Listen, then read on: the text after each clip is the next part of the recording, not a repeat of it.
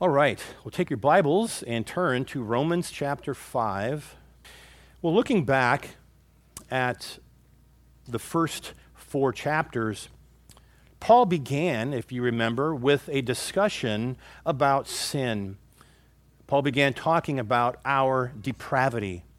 In chapter 1, verse 18, Paul says, "The wrath of God is being revealed from heaven against all of the godlessness and the wickedness of men who suppress the truth by their wickedness."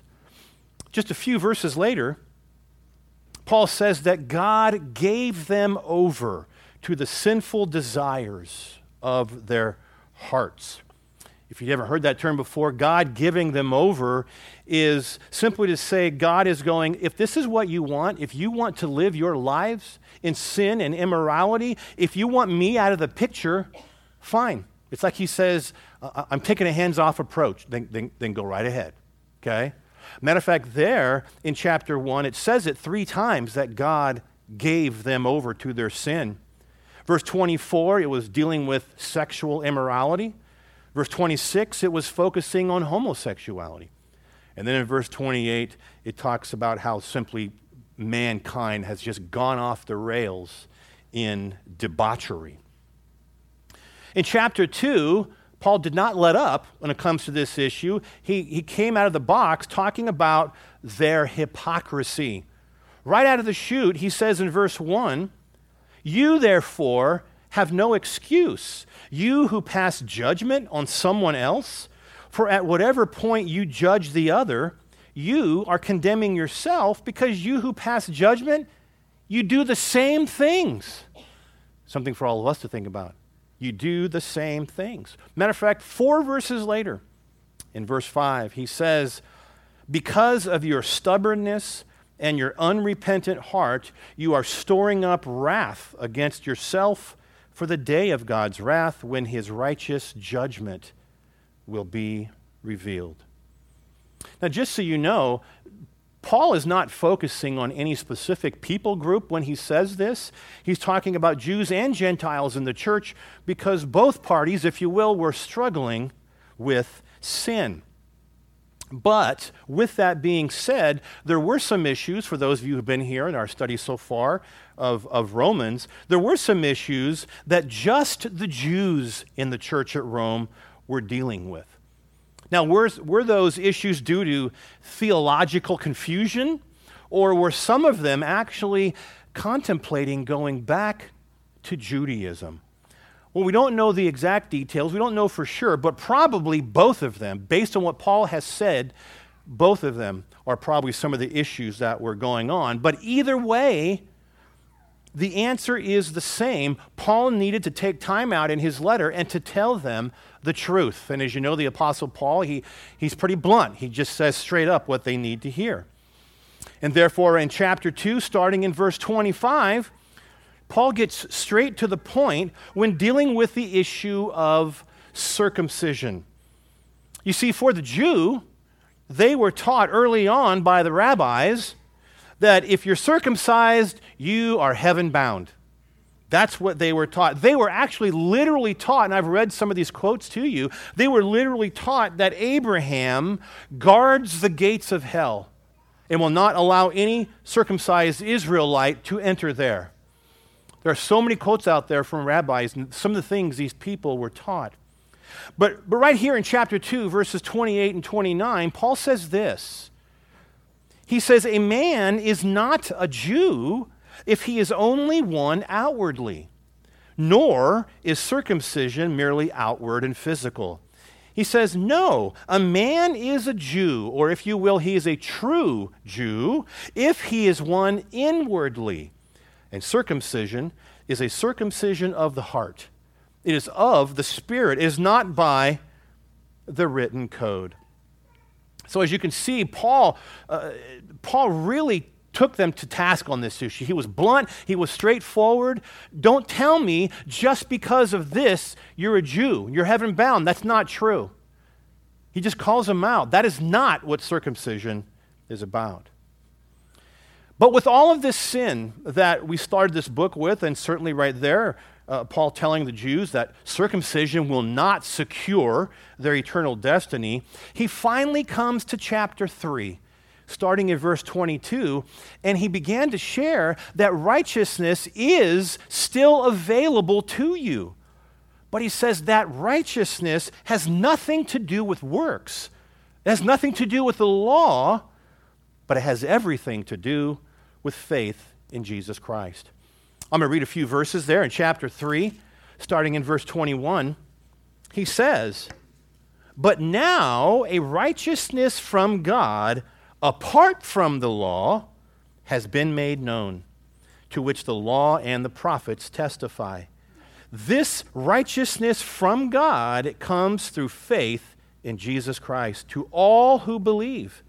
There is no difference, for all have sinned and fallen short of the glory of God, and are justified freely by his grace through the redemption that came by Christ Jesus. God presented him as a sacrifice of atonement through faith in his blood." So just like that, after 64 verses of dealing with sin, he drops a soteriological bombshell. Okay? He's saying that salvation, that justification is through Jesus Christ. We receive his righteousness. It is freely, he says, by his grace. In other words, it has nothing to do with works.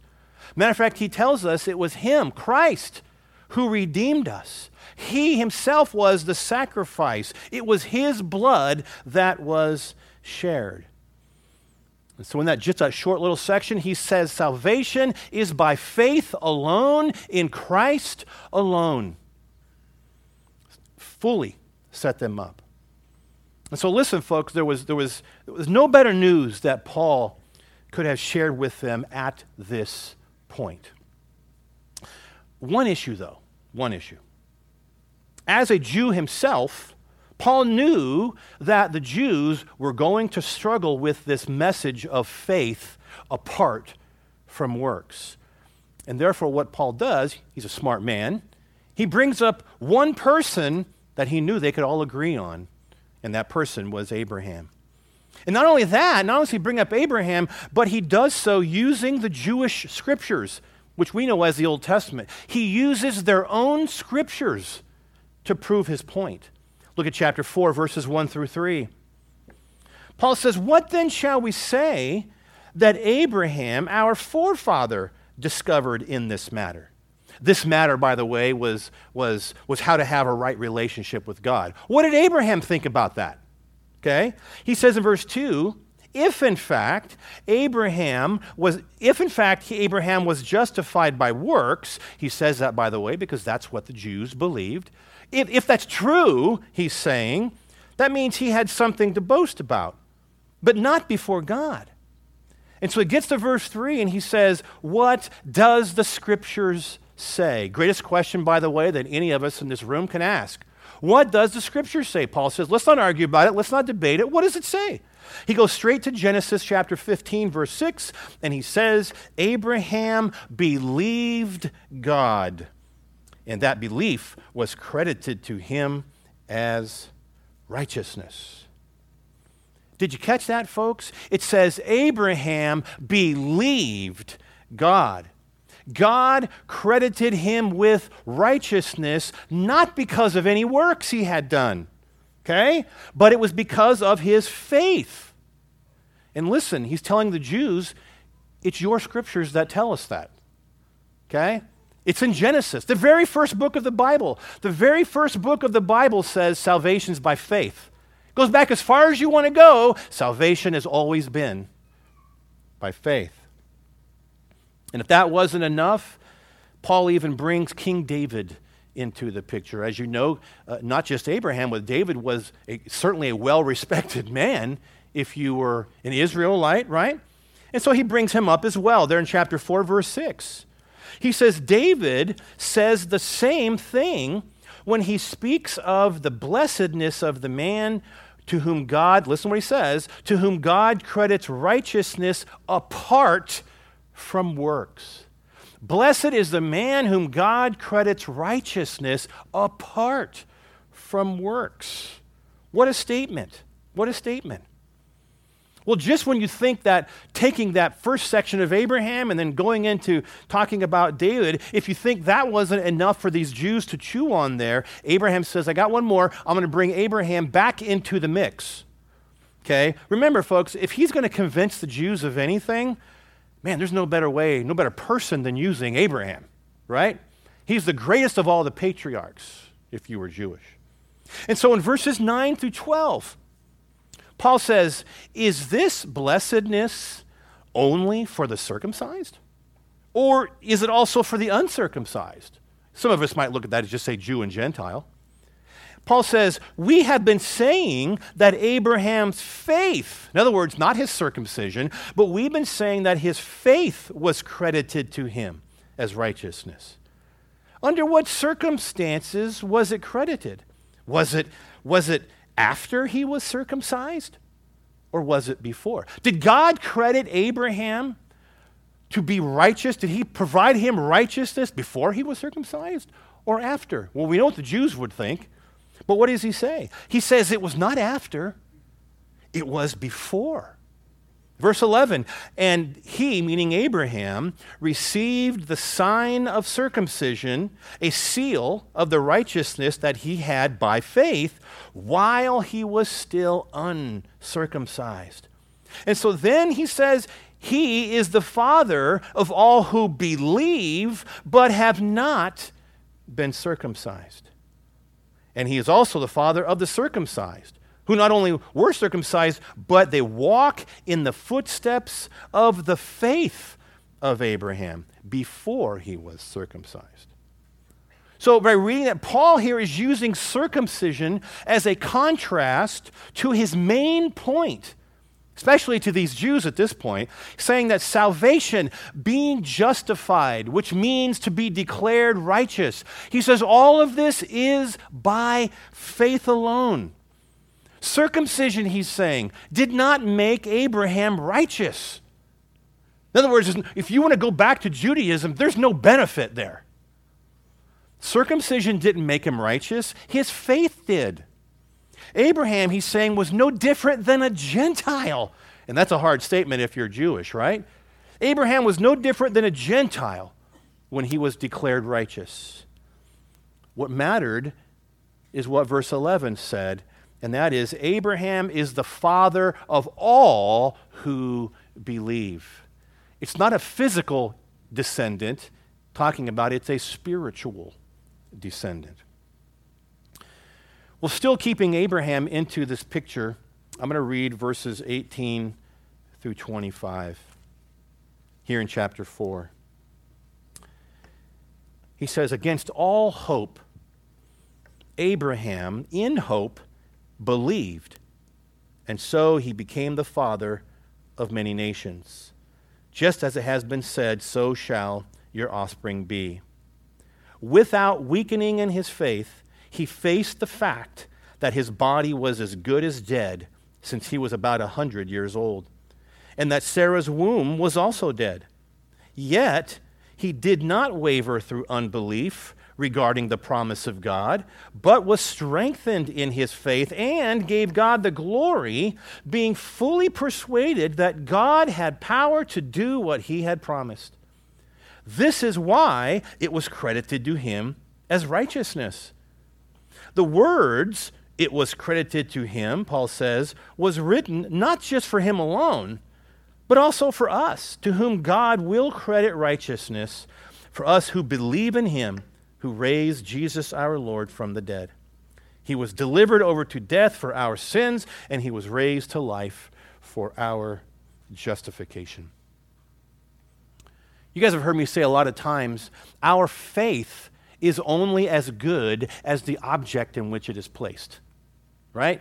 You can have all the faith in the world, but who's your faith in? That's what matters, right? And this is the exact same thing that Abraham believed and why his faith was never weakened. If you look back at verse 21, notice what it says. Abraham was fully persuaded that God had the power to do what he had promised. So it wasn't because of all of this phenomenal faith, Abraham had such great faith, it was because of who his faith was in, folks. He knew that God had the ability to do what he said he would do. Okay? You can have all the faith in the world. If you believe that and it's in Muhammad or Buddha or anybody else, it's irrelevant. But it's in Almighty God, and that's why his faith was never weakened. Because God will fulfill his promise, because it's coming from God, you see. And then, of course, we finished that chapter last time by saying there in verse 24 that the very same principle, Paul says, applied to Abraham is no different for you and for me. He says, as we too are to place our faith in the Lord Jesus Christ. Our faith in Christ, he says, in him paying the price for our sins on that cross, will also be credited to us as righteousness. That's why he said that statement wasn't just for Abraham, but it applies to us as well. As I mentioned before, early on as we were studying, that God takes his righteousness and he gives it to us. We call that imputed righteousness. It's an amazing thing. God takes our sin, or if you will, Christ takes our sin, and he gives us his righteousness. Well, what a trade that is, right? That is phenomenal. And so he says here that too, that righteousness will be credited to you and me who put our faith in Jesus Christ. Well, being that we've been out of Romans for about 3 weeks now, I decided to spend a little extra time there on the introduction. As you know, it's important to me that our minds are always into the context of what we're talking about. So I did want to spend a little bit of time there this morning since I took off the last couple of weeks. But as we begin this morning in chapter 5, Paul is going to come off the last 2 verses of chapter 4. Okay? Those were verses 24 and 25. He's going to come off those 2 verses where he spoke of our justification and how through our faith, we too, right, can be credited with righteousness. Okay? He's going to be coming off of that. Okay? Now, with that now settled, Paul is now going to encourage the church. We haven't heard a lot of encouragement from Paul in the last 4 chapters. Been a lot of talking about our sin and our depravity, a lot going on. But now he's going to say the fact that we too are saved, given God's righteousness. He's going to be encouraging the church, and sharing the byproduct of that. What are the byproducts? What are the results of our salvation? How blessed we are because of our salvation. That's where he's going with this. Now, I'm going to read verses 1 through 5, but you know me, I'm not going to get through 5 verses with our time left anyway. But I am going to read verses 1 through 5.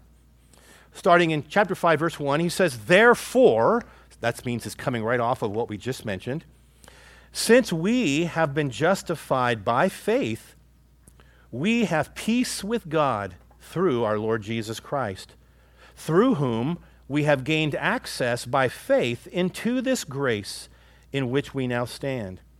And we rejoice in the hope of the glory of God. Not only so, but we also rejoice in our sufferings, because we know that suffering produces perseverance. Perseverance, character, and character, hope. And hope does not disappoint us, because God has poured out his love into our hearts by the Holy Spirit, whom he has given us. Now, before we look real quick into verse 1, let's just be reminded that most or many of the blessings that we Christians have are in the future. We have many today, don't get me wrong. But most of our blessings are in the future. You might think of the resurrected body, or you might say a glorified body. Many of us would like a glorified body. Mine's kind of falling apart at 57. We would love that, right? We look forward to that. We think of being in the presence of God. We think of the eternal bliss in heaven and all these kinds of things for our future. But now, even though we're still on this earth, right, what does he say in verse 1? He says, right now, we have peace. We have peace with God through our Lord Jesus Christ. One of the benefits is right now, even, before all that takes place, we have peace. Now, those words we have, I'm not trying to get too in depth here, but those two words, we have, are what's called a present indicative in the Greek. An indicative is just simply a statement of fact. It's just saying this is a fact, okay? Being in the present tense is saying that we possess it now. It's ours right now, okay? So it's a fact. Right now, he's saying, we have, it is a present possession. We have right now peace with God through or because of Jesus Christ. Remember, folks, before we were saved, the Bible says we were enemies of God. Right now, he says we have peace with God. It's a fact. Right now, we possess a peace with God because of Jesus Christ. The moment we placed our faith in Christ, or as it says in verse 1, the moment we were justified by faith, we established a peace with God. Now, something to remember, and this is very important, is that means this is not a subjective peace. This is not a peace based on how you feel. This is not a peace upon one moment in one day. Okay? This is not based on the mood that I'm in. We all have times when we may not feel close to God. We may not feel peace with God, but it's there. Right? We have a peace with the Almighty because of Jesus Christ. It doesn't go anywhere. See? Our feelings don't change. That is an established fact because it's a present possession right now. We are at peace with God. As I read earlier, Jesus Christ redeemed us. Remember what redeemed? He paid the price for us, right? He paid the price for our sin, and this is very important, folks, in full. In full. Remember on the cross, remember that Greek word tetelestai? We know it as it is finished. It's one word. It means the debt has been paid in full. That's what that means. Okay? That's very important, folks. All of that still remains, he's saying. God, at that very moment, when Christ died on the cross, God was propitiated. You'll see that in some of your Bibles. God was propitiated, simply meaning God was satisfied with what Christ did for our sin. It's as if he's saying, you know what, I will accept his death for your sin. God was propitiated. He was satisfied. Folks, guess what? None of that changes. None of that has been taken away. None of that has been lost or will be lost. Once again, our hope, that peace, is a present possession. It ain't going anywhere. We will always have it. See? For the one who has truly been justified, there is no sin that is unforgiven. It's not like you can fail God tomorrow and all of a sudden, well, yeah, you used to have peace with God. Praise God that that's not the case. There is no sin that is unforgiven. All of it, for the believer in Christ, it has been atoned for. And this is why it is an objective peace. We presently have it. It is not going anywhere. It's not based on our feelings. Because we base the word peace on our feelings. I'm really at peace with this. This is not about how you feel. It's about what Christ did, which brings us together with Almighty God. We're not an enemy any longer. We're at peace. Think of one of the fruit of the Spirit is what? Peace. Right? And you know why? It's because we know that it's not based on anything I've ever done. It's based on what he did for me. That's why we have peace. Trust me, folks, you wouldn't have subjective peace or objective peace if you thought your salvation was based on what you can do. You'd never be at peace. But it's based upon what he did. And that's why true peace rests in Jesus Christ. Now, taking that one step further, look at the very first part of verse 2. He says, through, now he's talking about, notice the end of verse 1, he mentions the Lord Jesus Christ, and now he says, through whom, through Christ, we have gained access by faith into this grace in which we now stand. Now, I've looked this verse up in probably 15 different translations. No matter how you want to read it, no matter how you want to look at it, it's a little bit tough to grasp, okay, just because of how it's phrased, okay? But keep this in mind. The primary point in this thought is the mediation of Jesus Christ, okay? I briefly mentioned it a little bit in the first verse, but it's about the mediation of Jesus Christ. We all know what mediation means. It means there is a third party that is involved between two others, right? We know what that is. In this context, and what we're reading right now, it's actually very simple. Matter of fact, I'm going to read 1 Timothy chapter 2, verse 5, and it'll explain it for us. Many of you know this verse. For there is one God, and there's one mediator between God and man.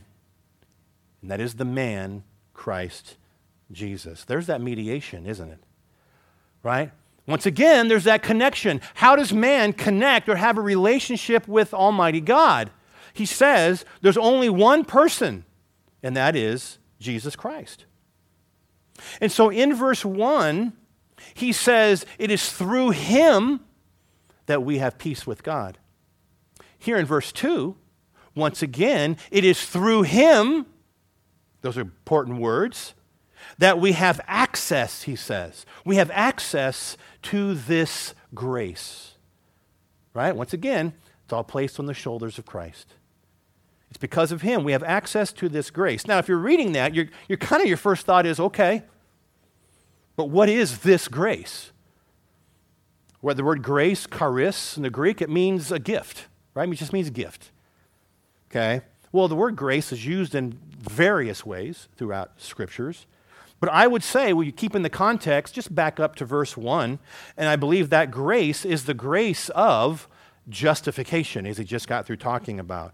That grace, or if you will, that gift, is having a relationship with God. Because we have been justified, which means we have now been declared righteous, we have a relationship with God. We have that now. Forgiven of our sins, redeemed by the blood of Christ. It is that grace is justification. And Paul says it is that grace on which we stand. This grace on which we now stand. For all believers, Jew, Gentile, I don't care where you're from, I don't care what language you speak. Okay?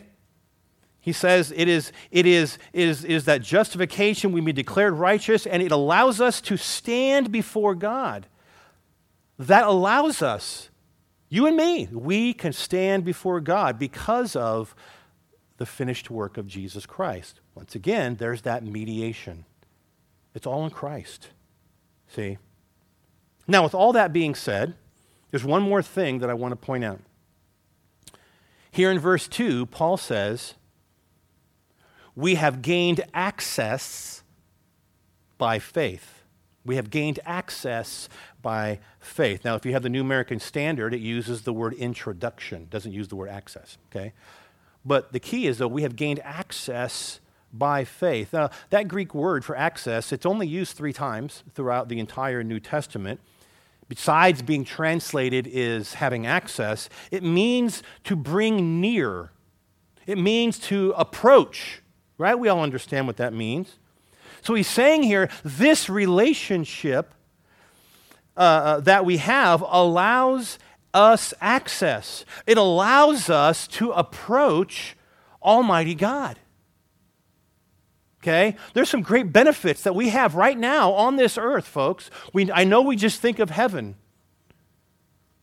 but we have access to Almighty God. We can actually approach him, which we do. I hope we do. Now, keep in mind, folks, this is something that was really foreign to the Jewish person. Okay? Think of the temple, for example, right?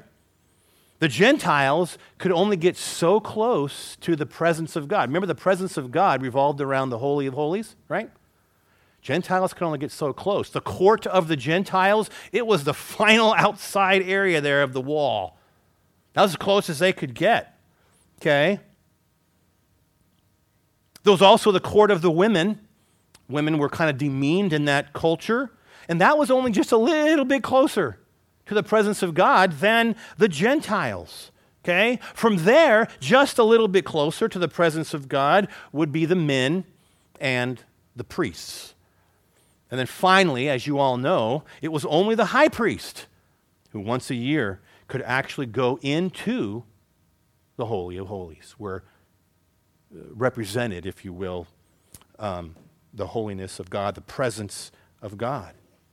But now, through the death of Jesus Christ and placing our faith in him, all believers have access to the Father. There isn't like, okay, you Gentiles are way down here. Women are a little bit closer, maybe the men and the priests. And okay, if you're the high priest, you're the man. That's not the way it is anymore now. We all have access equally to the Father. Matter of fact, Ephesians 2 is pretty clear. Ephesians 2, verse 18, it simply says, through him, through Jesus, we both, meaning Jew and Gentile, have access to the Father by one Spirit. One chapter later, Ephesians 3, verse 12. In him, in Christ, and through faith in him, we may approach God with freedom and confidence. Holy smokes, even the high priest couldn't do that. He might die. Remember they put little bells on his thing there, and they had to put a rope to him in case he died. If you stop hearing those bells, you pull the rope because he's dead. Pull him out because you ain't going into the Holy of Holies because you're going to die too. Even he couldn't have that. He says we can approach him with freedom and confidence. Hebrews chapter 4, verse 16. We can approach the throne of grace with confidence so that we may receive mercy and find grace to help us in time of need. Is that where you go? Do you go to God? You have something that no unbeliever has on this planet or has ever had. You have access to God Almighty. Do you use that? Do you go before God? When you're struggling, when you're in time of need, when there's an issue, do you say, you know what, I need to stop right now and pray? Maybe I need to, at my lunchtime, I'm at work, I need to open the Word of God. Do you take that opportunity when there's that going on in your life? Not everybody has that blessing to be able to do that, where God says, come. I want you to come. I'm ready to hear. I want to hear what you have to say. And you can actually, God will hear you. He says, I'm ready. What do you have to say?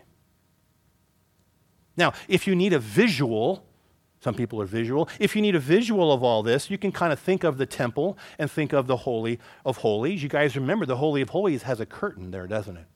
Remember it had that curtain. It wasn't just wide open, right? That's where the Ark of the Covenant was. Had a curtain that surrounded it. Well, in Matthew chapter 27, verse 51, it tells us that the very moment that Jesus died, the earth shook, the rocks split, and it says at that moment, the curtain of the temple was torn in two from top to bottom. Folks, through his sacrifice, now that the Holy of Holies is wide open now when Jesus died. That's what that's saying. Through his sacrifice, access to the Father is open to anyone who places their trust in Jesus Christ. That barrier, or that was symbolized by that curtain, it's gone. It's gone. The access to God is wide open for us. The second Christ died because when he died, he atoned for the sins, which is why he said, it is finished. It's finished. One more verse, Hebrews 10, verses 19 through 22. It says, therefore, brothers, since we have confidence to enter the most holy place by the blood of Jesus, by a new and living way, opened for us through the curtain that is his body, and since we have a great high priest over the house of God, what does he say? Let us draw near to God with a sincere heart and full assurance of faith. He's simply saying, because we have this, because through Christ, that curtain is torn open, which is now his body, that was the whole point. as if what the great high priest has, we now have access to all of it. Use that. He's saying use that. There's your opportunity. Draw near to God, he says, in full assurance and of faith. And now the second half of verse 2, I told you I'd never get through verse 5, but now the second half of verse 2, this is another result of our faith in Christ. It says, and we rejoice in the hope of the glory of God. As believers, as those who have a confidence, right? As a believer in Christ, you have a confidence, you have a surety of eternal life. He says, we rejoice now. We can rejoice right now. We can look forward to right now to the day when we will share in God's glory. That's amazing. Obviously, that's undeserving. There's no pride there. None of us deserve to be in the presence of God, but because of Jesus Christ, we can actually firmly look forward to that. Once again, we have the surety that it's going to happen. Believe it or not, we will share in the glory of God. Now, for those out there, our brothers and sisters in Christ, who believe that you can lose your salvation, who think that you can be saved one day, and then, of course, it would be gone the next, that would be difficult to have that assurity. That would be difficult to rejoice, right? You don't know. There's no security in that. And, of course, the reason for that is because in their minds, salvation is based on man. It's based on themselves. Okay? They're saved by grace, but because they believe it can be lost, that means it's kept by works. For those of us who understand that we are saved by grace and we are kept by grace. Do we get that? We're saved by grace and we're kept by grace. In other words, salvation in its totality is a work of God. And we can wake up every single day knowing that God will never leave us nor forsake us. We persevere because it's God who allows that and puts that in our lives. Matter of fact, one of the scriptures I love so much is Ephesians chapter 1, verses 13 and 14. It starts off with those simple words, having believed. Right? That's where it starts, right? Our faith in Christ. Having believed, you were marked in him with a seal. The promised Holy Spirit, guess what? He says he is a deposit, and I love this word, guaranteeing our inheritance until the redemption of those who are God's possession. Until the time when God brings you home, that inheritance is guaranteed because he says, I gave you my Holy Spirit. Guaranteed. No, that doesn't mean you can go out and live in sin. Paul talks about that. Should you continue in sin that grace may increase? No. And I don't think a true believer would want to do that anyway. But it's a great verse to talk about the fact that we can have that assurity. We can rejoice knowing that we will be in the glory of God. Because Christ says, you are saved now, and I'm guaranteeing you an eternal inheritance.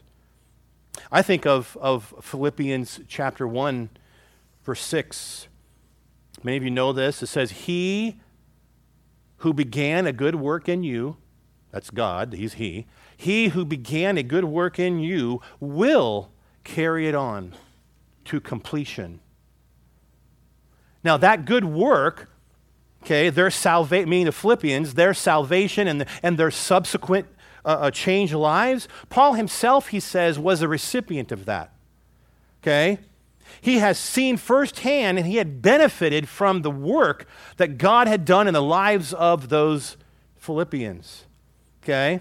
What he does now in that verse is simply tell them straight up, God started this, and it is God who will finish it. He who began it, he says, will complete it.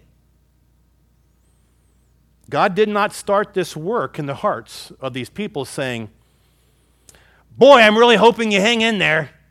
I did a great work for you by saving you. I hope you make it till the end. As if God is saying, all right, guys, I got the ball rolling. It's up to you now. That would be a bummer. Because I believe if that was the case, all of us would fail. Every one of us. I believe, as many of you know, if it was possible for us to lose our salvation, we would. We are depraved human beings. We are sinful human beings. We would in a heartbeat. That's who we are deep down. Praise God that Christ changed our lives. Paul actually spoke against this whole thing in writing to the Galatians. Remember, the Galatians were under the influence of false teachers, the Judaizers. Paul says in chapter 3, verse 3 in Galatians, he says, "Are you so foolish? After beginning with the Spirit, are you now trying to attain your goal by human effort?" Really? Right? Are you so foolish? That's a tough statement, see? It's foolish, he's saying, to think that God started this and to somehow think that he's not going to finish it. It's like I said, can you imagine God saying, okay, I got the ball rolling, you're saved now, but from here on out, it's up to you. I wish you the best of luck. That would be horrible. Folks, I say all of this because we can know with assurance our eternal destiny. Okay? And therefore, as verse 2 tells us, therefore we can rejoice in the day that we will share in the glory of God. That is a benefit, he's saying, to now. Peace with God, and we can rejoice that we're going to be there. Because of that peace with God, because of that right relationship, we can rejoice right now, today, on this earth, that we will one day share with him, be with him, and share in his glory. Now, folks, because you and I are finite beings, it's impossible for us to really grasp the glory of God. We really just cannot grasp the glory of God. But we can know that it will be ours one day.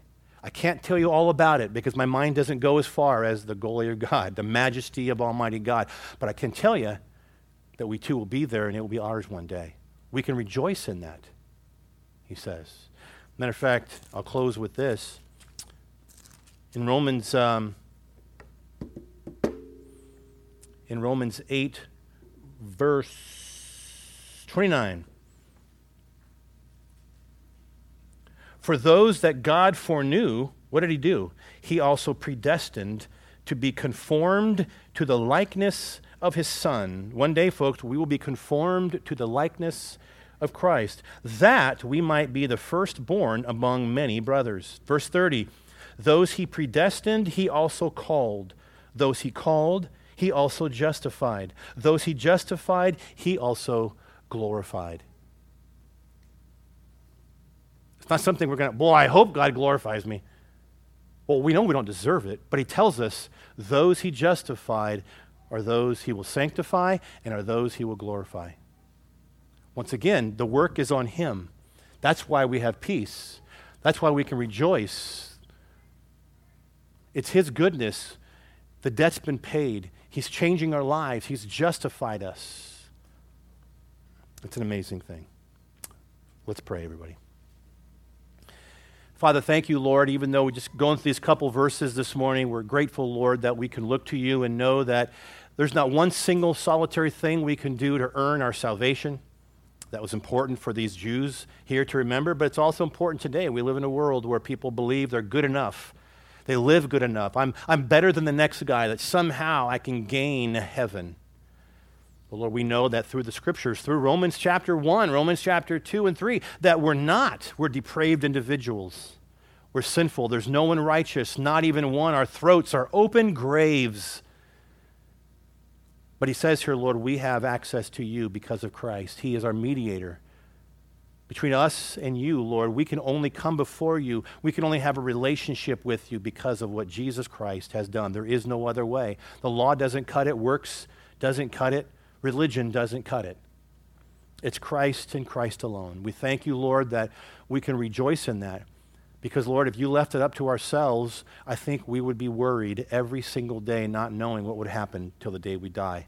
And then, sadly, we would be bound for hell because our sins would not be forgiven. Lord, I hope and pray that everybody understands in this room that only one of two things will happen one day. We will either pay for our own sins in hell, or Christ will pay for them on the cross. That's it. There's no other option. And I hope that we all understand that it is to place our faith, our trust in the finished work of Christ that he paid for, knowing that we cannot do it ourselves. So we can not only rejoice in what there will be one day, but we can rejoice that right now we can have a peace with you. We can see how you personally change our lives while we're on this earth to be new creations. I know for myself and many others, we are not who we used to be, but it's because of Christ. Thank you for that surety. In Jesus' name, amen.